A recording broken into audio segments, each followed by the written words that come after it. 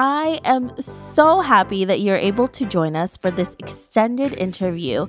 Make sure to visit theoffbeatlife.com. Again, that's theoffbeatlife.com to get more killer resources.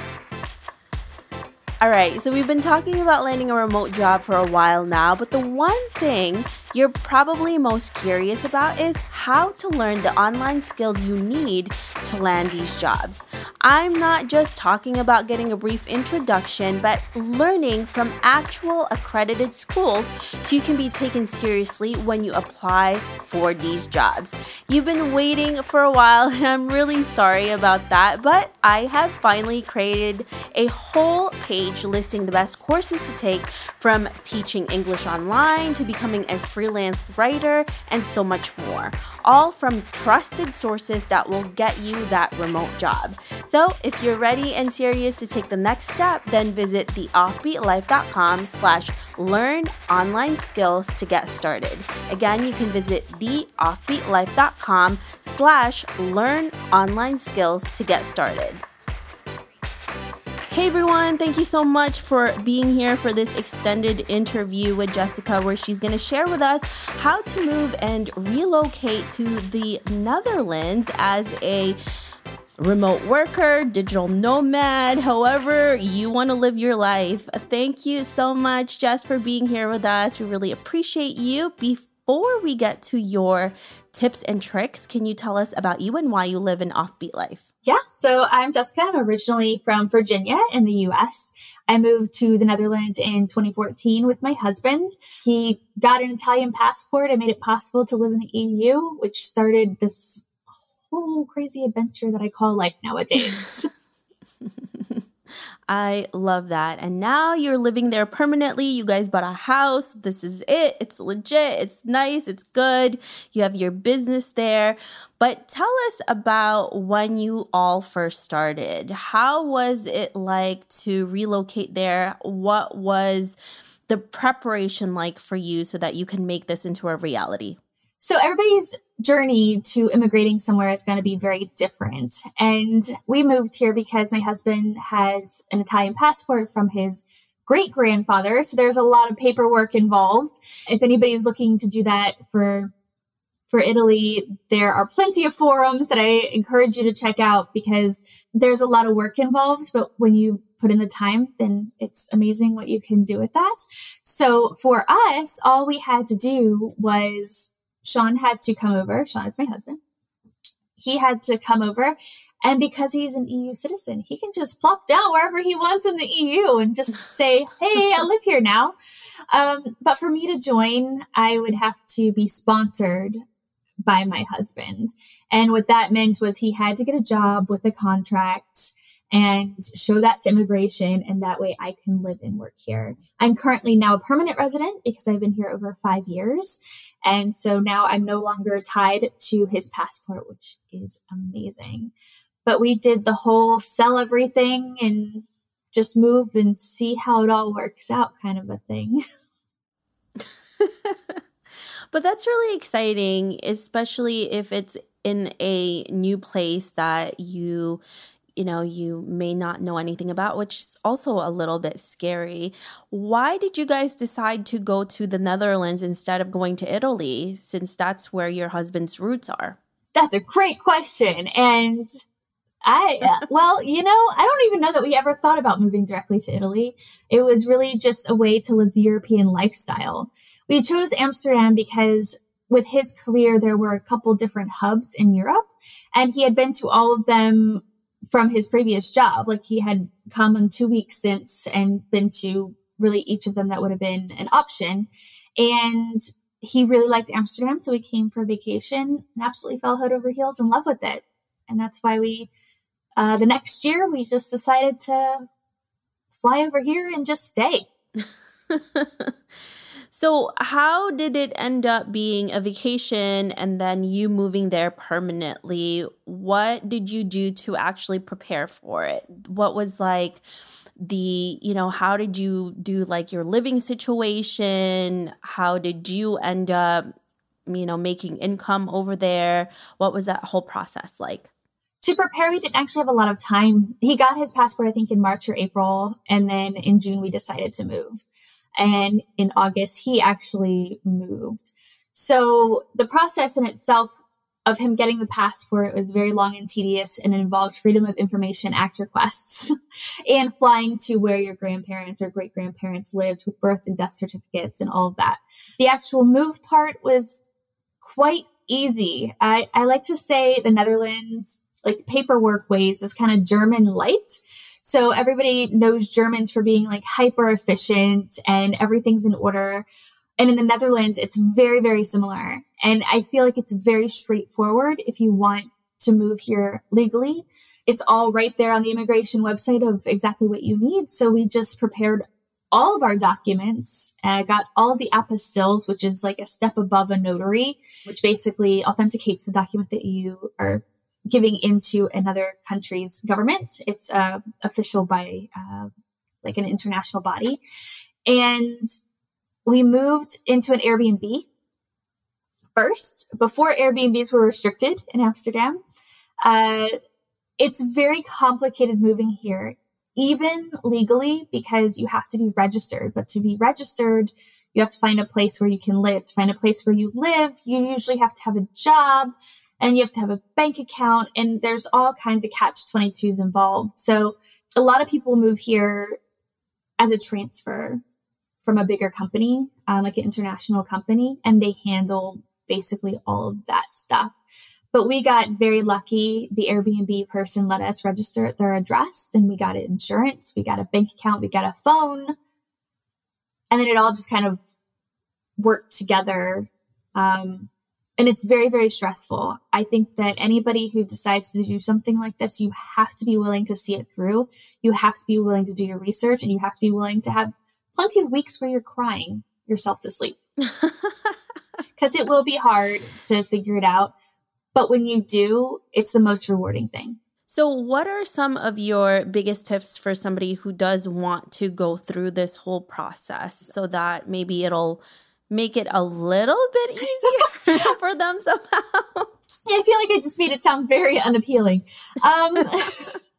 There's a few ways to move here. So I think the easiest way, obviously, is if you just want to come on your 3-month visa. So the Netherlands is part of the Schengen, which is a group of countries and that have agreed that, once you're here, you're here. So you can come for 3 months on your passport as an American. It's easy peasy.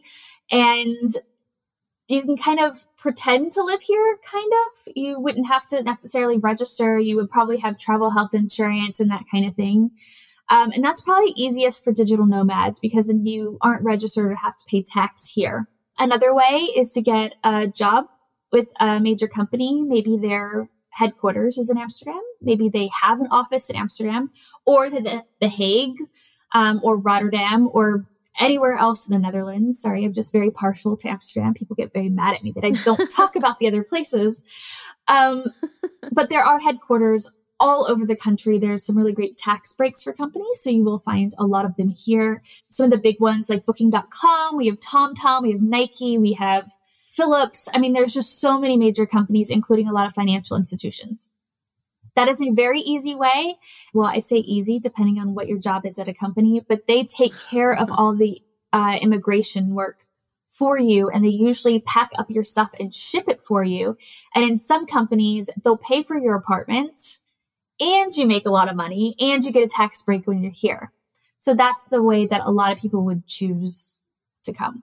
Alternatively, you can see if you have ancestry in any EU country where then you could potentially get a passport. It is different for every single country. It's very confusing. But once you find the country that your family has come from, then it might be pretty easy to actually figure out how to get that. And then you can work and live in the Netherlands as an EU citizen. You can marry an EU citizen like I did. I wouldn't necessarily... That could be a good option. That could be a good option. Just, be open-minded is all I'm saying. You could also come for university. It surprises a lot of Americans that you could come to university here for potentially cheaper than you can in the US. And that's kind of amazing because a lot of the schools now are in English. A lot of the programs are in English. So it's not like you would have to learn Dutch. And what's really cool about that is right now they have what's called a zoekjaar, which translates like literally to like looking year. So after you graduate, then you would have a year basically to find a company that would sponsor you and want you to stay. That tends to happen a lot if you're an intern or if you work there part-time or if you network. So a lot of people like that because you can come for undergrad, but you can also come for your master's program or a doctorate. Like this doesn't have to be an undergrad situation. And I've met quite a few people who are here from that. Let's see. I have so many suggestions. They're all just so specific to working, really. You could be an au pair. That's true too. Yeah, especially like if you went to school for education or like there's a couple different, I think, careers where you could find like an au pair could be an interesting way to go. I will warn your listeners that being an au pair does not pay much of anything, but you do get, room and board when you work for a family, but it's more for people who are younger, who don't really need the money, but they're looking for the experience. This one's a little bit more complicated, but it could be really interesting for people who want to be nomadic. Depending on what your job is being a nomad, you can potentially come under the DAFT visa. Now, this is called the Dutch American Friendship Treaty. And basically what it is a way for Americans, and actually it's for Japanese as well. So if you're a Japanese citizen, as far as I know, this is still available for them as well. If you set up a business here, you can get a visa for a certain amount of time. But you have to make a business plan. You have to have a certain amount in the bank so that you're not like a welfare risk, basically. But I know people who come here for that, and you can be a business of any size for it. It's not like you have to start a corporation. Yeah, those are really great options, and it's just, you don't have an excuse not to move there, really. If you if you really want to go to the Netherlands and start a whole new life there, because there's so many different options. And even one that you had mentioned, Jessica, is that you can be a remote worker and you can just go there. And now, if you are a remote worker, you're working for a company, but it's not a Dutch company, how long would you be able to stay there? Like, what is the longest time? So because this has come up a lot because of COVID, obviously, because more and more companies are allowing remote work. There are a few European countries who allow digital nomad visas. As far as I know, this is not the case in the Netherlands. So my understanding is that you could be here for the 3 months that your visa allows. Because otherwise you run into tax implications, because once you're here, you need to register, you need to get your health insurance, you need to pay taxes. And if it's a US company, that doesn't work. But I mean, 3 months, it's a long time. It's really easy to come here and live like a local for 3 months, go outside of the Schengen, which, I mean, if you look up, so people get very confused, so I'll try to be general here, but you have the EU, which most people just know is this one thing, but we also have the Schengen countries, and we also have the EEA, which is the European Economic, what's the A for? I can't remember, but then there's the EEA, and they mean different things. So if you want to be a digital nomad, I would highly suggest just looking up the Schengen, because that is what you would have to be aware of as far as moving around. So you could live in London for 3 months. Actually, I think Americans can stay there 6 months. You might want to double check me on that one. But you can just move around, but still feel like a local. And then after 180 days, come back for 30 days. As a nomad, I think having that freedom it's pretty amazing. And you have a lot of flexibility there. I love that. Those suggestions are so helpful for anyone who is thinking of relocating in Europe, especially the Netherlands. There's a lot of different options for you. And if you're able to work from anywhere, why not try it at least once? Try a few countries. You never know which one you're going to fall in love with. And you could be like Jessica here. You just end up falling in love and staying there forever. Yeah. And also the 3 month thing, if you are a digital nomad, it's a great way to see if you even want to, Yeah. That's true. I have met expats who don't, and they move back home because of the culture, or they just miss home or something. So I think it's a really good opportunity to see if you like it. And then if you do, and you networked while you were here, it might be easier to find a way to then stay and register and be a legal resident here. But it gives you a lot of time to figure that all out.